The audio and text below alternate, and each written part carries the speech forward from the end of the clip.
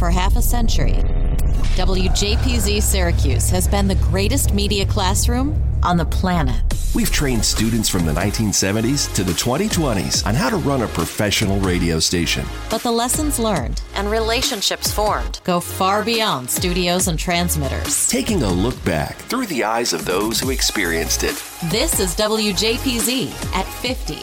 Welcome to WJPZ at 50. I am John Jagay. Today's guest is somebody who may be connected with more alumni than just about anybody we've had on the podcast of all ages. He's also, full disclosure, been a mentor to me, and nobody more excited to welcome me to Detroit twice than today's guest. And by this point, I think you know who he is. That would be Matt Friedman from the class of 94. Welcome, Matt. Jag, thank you. The pleasure's been all mine in getting to know you over these years, and I hope I never have to welcome you back again. May you be here in Detroit to stay, please. That is the plan, as it sits right now on October 11th of 2022. You have, as I said, a lot of connections to the alumni of all ages, and we're going to certainly get into that. But take me back to getting to Syracuse and falling in love with the station. You knew about the station before you even got there, right? I did. To me, Syracuse University and WJPZ have always been intertwined. And that's because of where I grew up. In Bloomfield Hills, Michigan, more specifically, at least in the Bloomfield Hills School District, where the school district operated a radio station for the community. And I started working at that station when I was 11. I was in sixth grade. And over the years, got to know the stories of guys who became very significant in WJPZ history. Scott Meach, Scott Taylor, and most notably probably Larry Barron. Mm-hmm. And I remember hearing tapes of Z89 that Larry Barron sent home when I was a sophomore in high school. And that did it for me.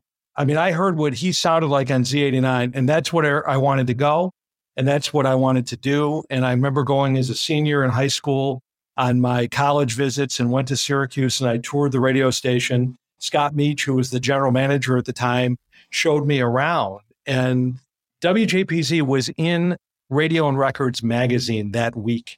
Was featured in R&R, which was the Bible of the industry. It's hard to picture what a magazine could be like that. And that just did it for me. I had to get in a Newhouse. I had to go to Syracuse because I had to work at WJPZ. Once that fell into place, I was on my way. But to me, the university and the radio station have always kind of been almost the same. And of course, rest in peace to Larry Barron, who we've mentioned as a big influence on you many times. Yes. So you get to Syracuse. This is fall of 1990, if my math is right. That's right. How did you start at the station? What did you start doing? Well, I showed up with tapes. From high school, yeah. From high school. I had a news tape, I had a sports tape, I had a DJ tape. I did figure out what I wanted to do, and I really decided to focus on news and sports. In sports, I was the second freshman to get cleared on the air. Mm-hmm. The first was a guy named Dave Pash, who's now the voice of all kinds of stuff on ESPN and also the Arizona Cardinals on the radio. And the news, I don't know, I was probably among the first people cleared. I know Jeannie Shad, a great friend of ours, was cleared very early. I was assigned to the Crazy Morning Crew to do sports, where Jason Smith was the host, now of Fox Sports Radio. And I was assigned to do news and afternoon drive, where Brian Lapis was the host, a fellow podcast guest, I understand. So that's how I started as a freshman. And then around Thanksgiving time, my freshman year, there was a sudden opening on the news executive staff. Our news staff was so big then that there was a news exec staff producing a show called Weekend Magazine, which was longer form news reporting that aired on Sunday mornings. And I was named the producer of Weekend Magazine around Thanksgiving of my freshman year. Wow. So I was in deep and big from the very beginning. And in those days, that was only possible at Z89. You couldn't do that at AER. Right. I mean, I used to joke you had to win a Murrow Award to get cleared to go on the air at AER in those days. I was already on the air doing news and sports and was producing a weekly news show before the end of my first semester as a freshman. That was the real opportunity that Z89 offered in those days. One of the things that Scott McFarland said when talking to him was how he met the same people, whether they graduated in 73 or 23. Interviewing these students, they had the same experiences over the years. And I see the parallel there between you and me. I was dabbling in sportscasts at AER, but before I was cleared to be on the air, I was the chief announcer at Z89. So these parallels keep coming up of so many of us having had the same experience. Yeah, and I showed up at recruitment with a resume and a tape. Not a lot of you didn't have to do that. But for the first time in my life, I was around people who got bitten by the same bug I did when they were young. I met people like Dave Gorab and Brian Lapis, who I mentioned, and people who were on the air as high schoolers, and Jeannie Shad. And I mean, these are people come to mind because they had similar experiences to me. And I'd never met people like that before. And then to have them become my friends and to start learning from them, going to dinner at the Kimmel Dining Hall and talking shop, it was a dream come true. It's like I barely even wanted to go home for Thanksgiving. I was having so much fun. That's the difference between you and I. You had a Kimmel Dining Hall. By the time I was there, it was KFC and Taco Bell. We had that later in my college career. I didn't think that would come up on this podcast, but that was pivotal as I matriculated through the university. Well, yeah, that's part of the radio diet, of course.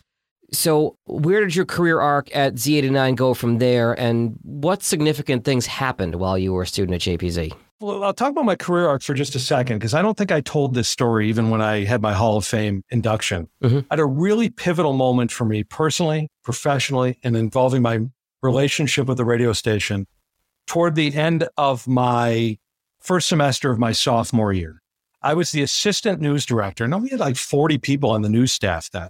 In some ways, we were like a radio station within a radio station. The news director was a guy named Dana Dieterle, who's still a friend, very talented guy, news manager in radio and TV for his whole career. He's now in Kansas City running a newsroom. And Dana was actually one of my suite mates. He was going to be graduating in December. So the news director position was going to open up in the middle of the school year, very unusual. And I was very interested in becoming the news director midway through my sophomore year. And somebody had, I remember her name, it's not important right now, but she screwed something up in a newscast. I don't even remember what it was.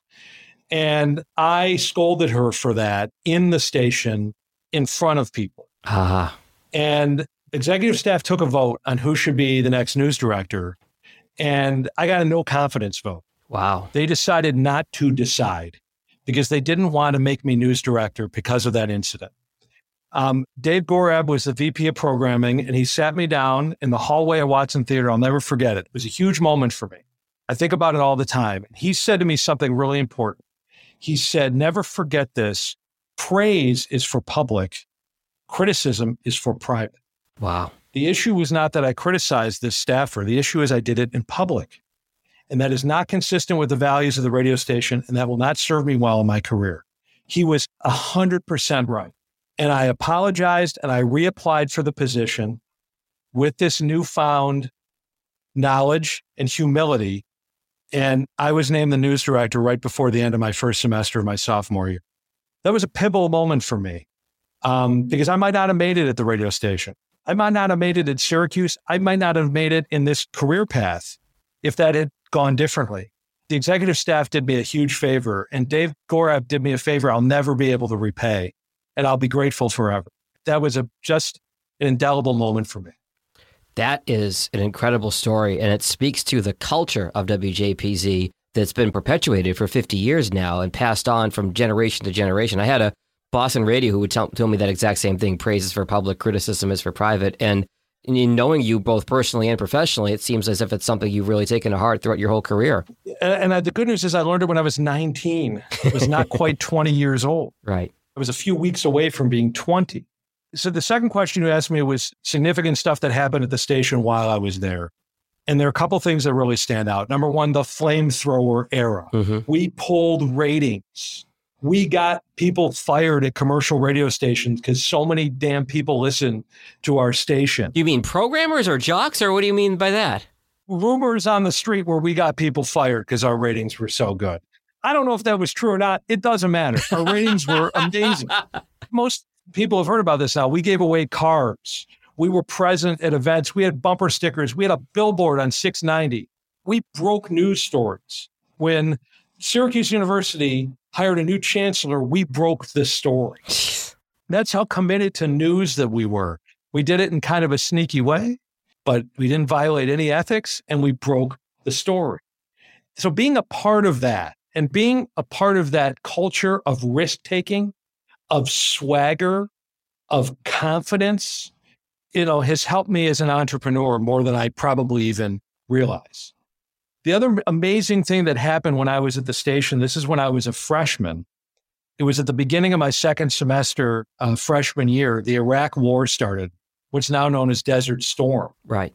And we switched to an all-news format for 2 days. And it gave everybody a chance to write and anchor and report and do news in just an amazing way. For the latest on the situation in Israel, the Persian Gulf, and everywhere else, here's Matt Friedman. Thanks a lot, Ben. First, let's do a little recap here. 7:05 p.m. tonight, our time, Eastern time. That was 2:05 in the morning, Israeli time. At least 6 missiles hit Israel, launched from Iraq. As many as 10 were actually fired. But it was an amazing thing to be a part of in terms of teamwork and dedication, and we broke format. The format is holy, it's sacred at WJPZ. Yes. And this was such a great learning opportunity for the staff that our general manager, Henry Ferry, and our program director, Hal Rood, and the news director, Dave Roberts, gave us this gift. And it's something I carried with me into professional all-news radio in the ensuing years. Just fabulous. Let me stop you there for a second, Matt. Yeah. So I want to paint the picture for our listeners. How are you getting news about the Iraq War as students in Syracuse in 1991? We had the AP, we had people monitoring the TV networks, and they were taking notes, and they were going on the air and saying, here's what ABC is reporting, here's what CBS is reporting. I remember we sent a guy to Fort Drum up near Watertown to report on what was going on there, because those soldiers might have to be deployed. Right. We had somebody on campus talking to students if they were worried about getting drafted. I mean, it was every creative idea that you could find to try to come up with an angle and then just go do it. So I ended up anchoring a lot of that.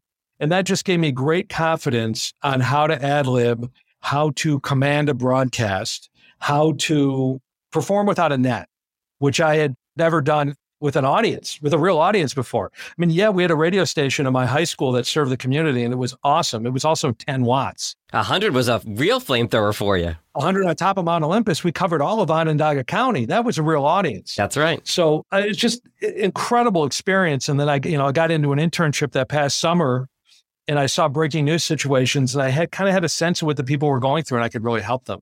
Just amazing. So after Syracuse, you got into TV in a producer role. How did you make the decision from doing this on air to off air roles? It was really a question of career opportunity and what I thought I was good at and what I thought I liked. And I was really attracted after my experience as news director at WJPZ to the management side of things, to not just covering one story a day, but having a command and a responsibility for all the stories going on in the day. And I also learned how to write at Z89. And I knew that maybe you'd think I was nice to look at on TV. You probably wouldn't. I've seen myself in a mirror.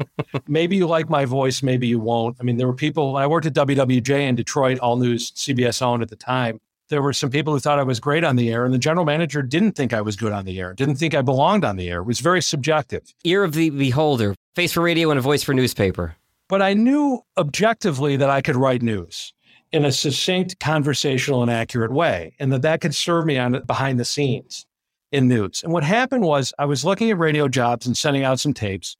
I was looking at TV jobs, sending out resumes and producing tapes. And I'm on my way to the post office in West Bloomfield, Michigan. And a story comes on All News Radio that a company called New World Communications was selling all of its TV stations to Fox. Mm-hmm. And they were going to become Fox O&Os, and they were all going to do news in the morning and in prime time. And I pulled over to the side of the road and thought, the world is changing right here as I'm driving to the post office to mail out these resumes and tapes. Because Fox had just gotten the NFL. Fox was going to become a player in local news, and that meant an expansion of the industry. What happens in sports when there's an expansion? There's a dilution in the talent pool. I was ready to be a part of the dilution of the talent pool. I was only 22 years old, and I had only produced a newscast at Newhouse before. And fast forward through the relationship and how I got connected with the interview and all this, but I ended up getting hired at WSB in Atlanta, #1 station, top 10 market, because they had lost people to the Fox affiliate in the market that was becoming an O&O and it was expanding their news department. Wow.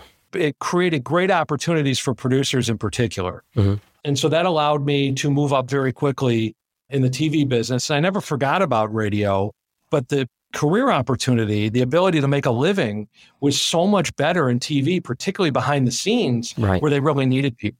And then from Atlanta, you went to Orlando? Atlanta to Orlando. One of my coworkers in Atlanta got a job as executive producer at what was at the time the worst TV station in the country. And it was part of a turnaround effort there. So I got to see what it's like to try to go from being in the number 4 station in a 3-station market to try to make a dent. Other than not having a digital clock in the control room in 1995, it was a great experience. What they did is they brought in people from number 1 stations all over the country who they thought knew how to win and could turn the station around. None of us knew anybody else in town except each other. And it was a great time. It was as much fun as you can have working in that business in a decent sized market at 23 years old. And then I had an opportunity to come home to Detroit. And I promised my girlfriend at the time, now my wife, that this will be for 2 years. I need to get it out of my system. That was 1996. We're still here. We're going to be here for as long as we can be. This is home. It's WJPZ at 50. Hey, it's Jag. You're probably listening to this episode of the podcast because you know the person I'm interviewing. But one of the true joys of this project has been learning the stories of everyone in the WJPZ family. When you're done with this podcast, I'd encourage you to check out an episode with someone you don't know. You never know what you might have in common with your other WJPZ relatives. Looking back at half a century of broadcast excellence. This is WJPZ at 50. How did you get out of the industry, the TV industry? Or at least properly. I mean, you're still in it and have connections in it, but... This is really what I wanted, which was to stay connected to the business, but not in it day to day. So I was on the management track. I moved 3 times in 3 years. I would have been moving about every 18 months to 3 years. The business was volatile at that point. It's a lot like being a football coach. Head coach gets fired, defensive coordinator gets fired. Where are you going to follow the guy to next? Yep. It was kind of like that. So I didn't want to do that anymore. The content was starting to get to me. It was very crime driven, which just was not a great interest to me. There were a lot of things about it I didn't like. So the question was how to stay in communications and do what I trained to do, but not do that anymore. It just wasn't doing it for me anymore. And then also how to stay in the Detroit area. And then the big prize was how to work for myself someday. Because Wall Street owned TV and radio stations. That wasn't going to happen. I needed to find something else. So it all kind of came together. And people ask me all the time, how do you make the switch from broadcasting to PR? And my answer is do it in 1998. What 1994 was for TV news, that's what 1998 was for PR. Okay. The economy was great. Everybody was trying to tell their story. The media business was still at full capacity. Newspapers still employed hundreds of people. There were plenty of places to get PR stories out. And so my personal selfish interests aligned with the economy, and I was able to make the move. What would you tell somebody who wants to do it in 2022 or 2023? Well, still do it if that's what you want to do. Right. My dad always told me this, and I was never really sure what he meant until it hit me. If you're going to wake up every day and go to work, you got to feel good about what you're doing. And, I had a job where I would pull into the parking garage, and the first thing I would do is look at the clock and calculate how many hours it would be until I could get back in the car and leave there. That's an awful place to be. This was in TV, or this was before you started your own business? No, that was in TV. Well, that's a good question. Both. But it first happened when I was in TV. What I would talk about, the people who want to make a switch within communications is don't run from something, run to something. You probably heard me say that in real life. And once I found something I really wanted to run to, I was ready to run. This whole PR outside agency thing sounded really interesting and fun. And it is, and it is. So tell me a little bit about, I know there are several of our alumni who are also entrepreneurs, have started their own company. Tell me a little bit about how you've built and grown Tanner Friedman here in Michigan. So much of it deals with the values and the fundamentals that I learned at Z89. It comes up all the time in terms of how to be creative and how to think entrepreneurially, how to be the underdog, but not act like it. That's a big JPZ value, whether we realize it or not.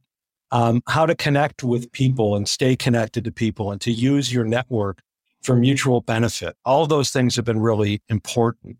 The Tanner Friedman journey has been interesting because for a lot of reasons, but we started the dawn of the Great Recession, and then we were able to really grow after that. And now we're much more in a period of careful growth. As my partner, who's a former radio guy, that helps. of he and I are going into different phases in our careers, and how to continue doing what we like doing, but doing it differently, realizing the marketplace has changed a lot and our priorities are changing. But so much of it is grounded in the JPZ experience.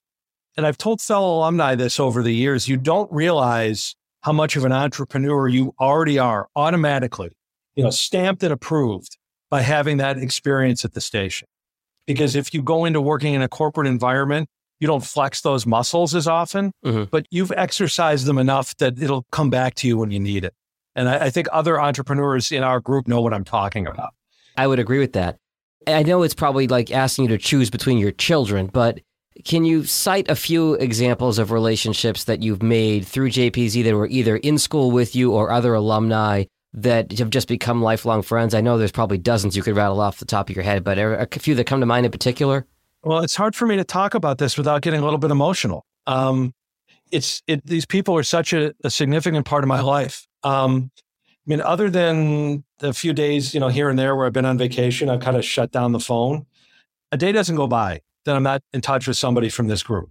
When something great happens, when something not so great happens, when there's an inside joke I'm dying to share, there are text threads that are going pretty much every waking hour. It's the most incredible thing. I have close friends otherwise in my life who aren't a part of this, who don't get it, who'll never get it, and that's fine. When people bash social media, including me, I always think, well, there's an asterisk there. There's a corollary there. The WJPZ connections on social media are okay, even when everything else is garbage, because it's vital to my existence. It's oxygen.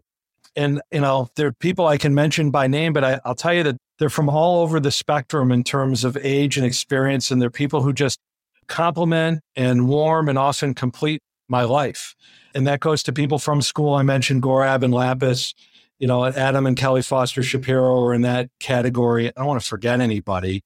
Rocket Ross is a guy that I wasn't close with in school that I am now. And then there are young guys like my two little brothers. I refer to them as the people who just hear about them. TJ Basala and Kevin Rich. These guys are the little brothers I never had. And maybe I'm the big brother that they never had. But I see them all the time in Michigan and otherwise. I was going to specifically bring up the two of them because I think this is worth mentioning to alumni who don't know. You were a groomsman in TJ's wedding, and depending on when this airs, groomsman in Kevin's wedding in this coming December, correct? Yeah, that's true. And I didn't go to college with either. Those guys were I don't know what they were doing, big wheels or something when I was in college. You're more than 10 years older than them, not to make you feel bad, but that's the power of this alumni association is you guys are 10 years plus apart, but you're standing up in their weddings. Yeah, it's really amazing. You mentioned Scotty McFarland. I'm in touch with Scotty, constantly. He was a guy who I kind of plucked out as a freshman, kind of adopted him. Now he's an enormous part of my life, along with so many of these other people. And it's hard for me not to show up in a city and want to see somebody and connect with somebody. It's just the greatest thing to be a part of this. My life would not be the same if I couldn't give crap to Jeffy K on a regular basis. And I love having you here close by, and Diane Brody, who I did not know in school, but got to know here in Detroit. The fact that she's close by and gets all of this stuff. It's fun and meeting everybody's spouses and kids and integrating into this as much as we can. And then once basketball season starts, that's when it really escalates. I was very active in my fraternity in Theta Chi when I was in college. And there's some guys I'm still very close with. And I've gone to some alumni stuff and I've had a great time. But it's just not the same because we don't have the kind of complete professional, personal connection that this group has just going all the time. It's just great. Shout out to Dina Jacoby too, because she has kept me company. In the PR business, there's a lot of events, and I was driving home from a lot of events for a lot of years, home at night, and I knew she'd be around because she works all the time. Mm-hmm. And she kept me company on a lot of nights home. I just don't have as many of those as I used to. So anyway, I could go on and on. It's a very, very special part of my life. I'm so lucky. We are so lucky to have this. I said this at the banquet when I was inducting Dina in the Hall of Fame. My camp, I'm pretty active as an alum in my summer camp too. And we get together like every 10 or 15 years for an event. And everybody thinks it's the greatest thing in the world. And it is. And then I tell them, like, my college radio station, we do this every year. Like, what? Yeah, this kind of exact same thing. We do it every year.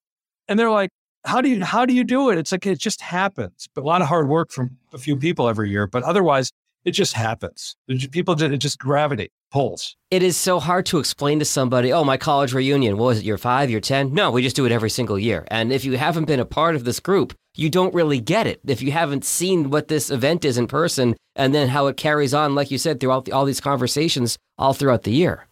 Yeah, there's nothing else like it at Syracuse or anywhere. Let me finish off with my favorite question to ask. And this is kind of a natural segue from mentioning all these great names you have over the last few minutes. Give me, if you can, 1 or 2 stories from your time at the station that you feel comfortable sharing, that you look back and laugh on. I took things very seriously when I was news director, especially. So I probably didn't have as many laughs at the station as some people did. But one thing that I laugh every time I think about it was when the Barrio Boys came into the station. There was a group. They were known as the Hispanic Color Me Bad. They were called the Barrio Boys. And they had a song called Crazy Coolin'. I think only Damian Redman and Jeff Wade would remember. Well, Matt Del Signor, of course, would know this. But anyway, they came into the radio station, which artists would do. Like Naughty by Nature came in the radio station. If I had any idea of the enduring appeal of Naughty by Nature, I would have skipped whatever class I went to instead. And I would have gone to meet Naughty by Nature. But the Barrio Boys were in there, and the deal was that they would take pictures, and I had a camera. This is what kind of a newsman I was. I would not leave to go out on campus without a cassette recorder and a camera in my backpack in case I ran into news someplace.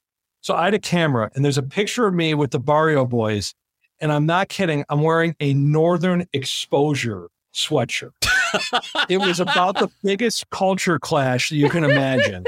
Matt Friedman from West Bloomfield, Michigan, in a Northern Exposure sweatshirt in the radio station with the Barrio Boys. I can't help but laugh when I think of that. And the other thing that was just constantly fun and funny was when Dave Roberts was around, he would do Lunch with Dave. And it would basically be, he'll go over to Kimmel and talk shop. And he'd talk shop for like 5 minutes. And then he would basically make fun of anything and everything for the rest of the time. And it was just fun. Getting to know people at that level, it was a big letdown getting into professional broadcasting because the level of camaraderie and fun and inappropriate conversation plummeted to almost zero when I get into a professional environment. And at the station, it was always fun. Neon Dion, Marvin Nugent, guys like that were around who grew up in very different places from where I did, but we could always agree on what was funny and share a laugh in that little hallway. And it was just great. And the sports guys, the other laugh I always share with the sports guys is they got really into women's basketball. They did play-by-play of women's basketball. Sure. I knew nothing about women's basketball, and I won their women's basketball NCAA pool one year. I won like $100, and that they just gave me crap for 2 years after that. So was this before or after UConn became a dynasty? During. Okay. During. So yeah, picking them I probably picked them along the way somewhere. Anyway, when I think about that little hallway, I think of a lot of laughs and a lot of ribbing, and it was always fun, even though I took everything seriously. Well, I think I speak for all of the alumni when I thank you for your contributions to the radio station as a student and to the alumni and to the students as an alum yourself. I know there have been countless people I've connected you with that you've offered some career advice to. You're always one of the first people to reach out whenever I had any kind of a career question or anything, or your phone is always open for anybody from JPZ. So always. Thank you for being part of the association and such an integral part of it. And thank you for being part of this podcast. You're welcome. It's a pleasure to do this. We're just scratching the surface. There's so much. I can't wait to hear the rest of them. Thank you for doing this and for capturing all of these voices. And it's a privilege to be among them. All right. Thanks, Matt. The WJPZ at 50 podcast is created entirely by the staff and alumni of the world's greatest media classroom. It's hosted by John Jag Gay, class of 2002. Editing help from James Bames Grundy III, class of 2020. Imaging by Maureen Cooper, class of 1999. And Ed Lacombe, class of 1985. Podcast artwork by Marty Dundix, class of 2001. Follow WJPZ at 50 on Apple Podcasts, Spotify, YouTube, or wherever you're listening right now.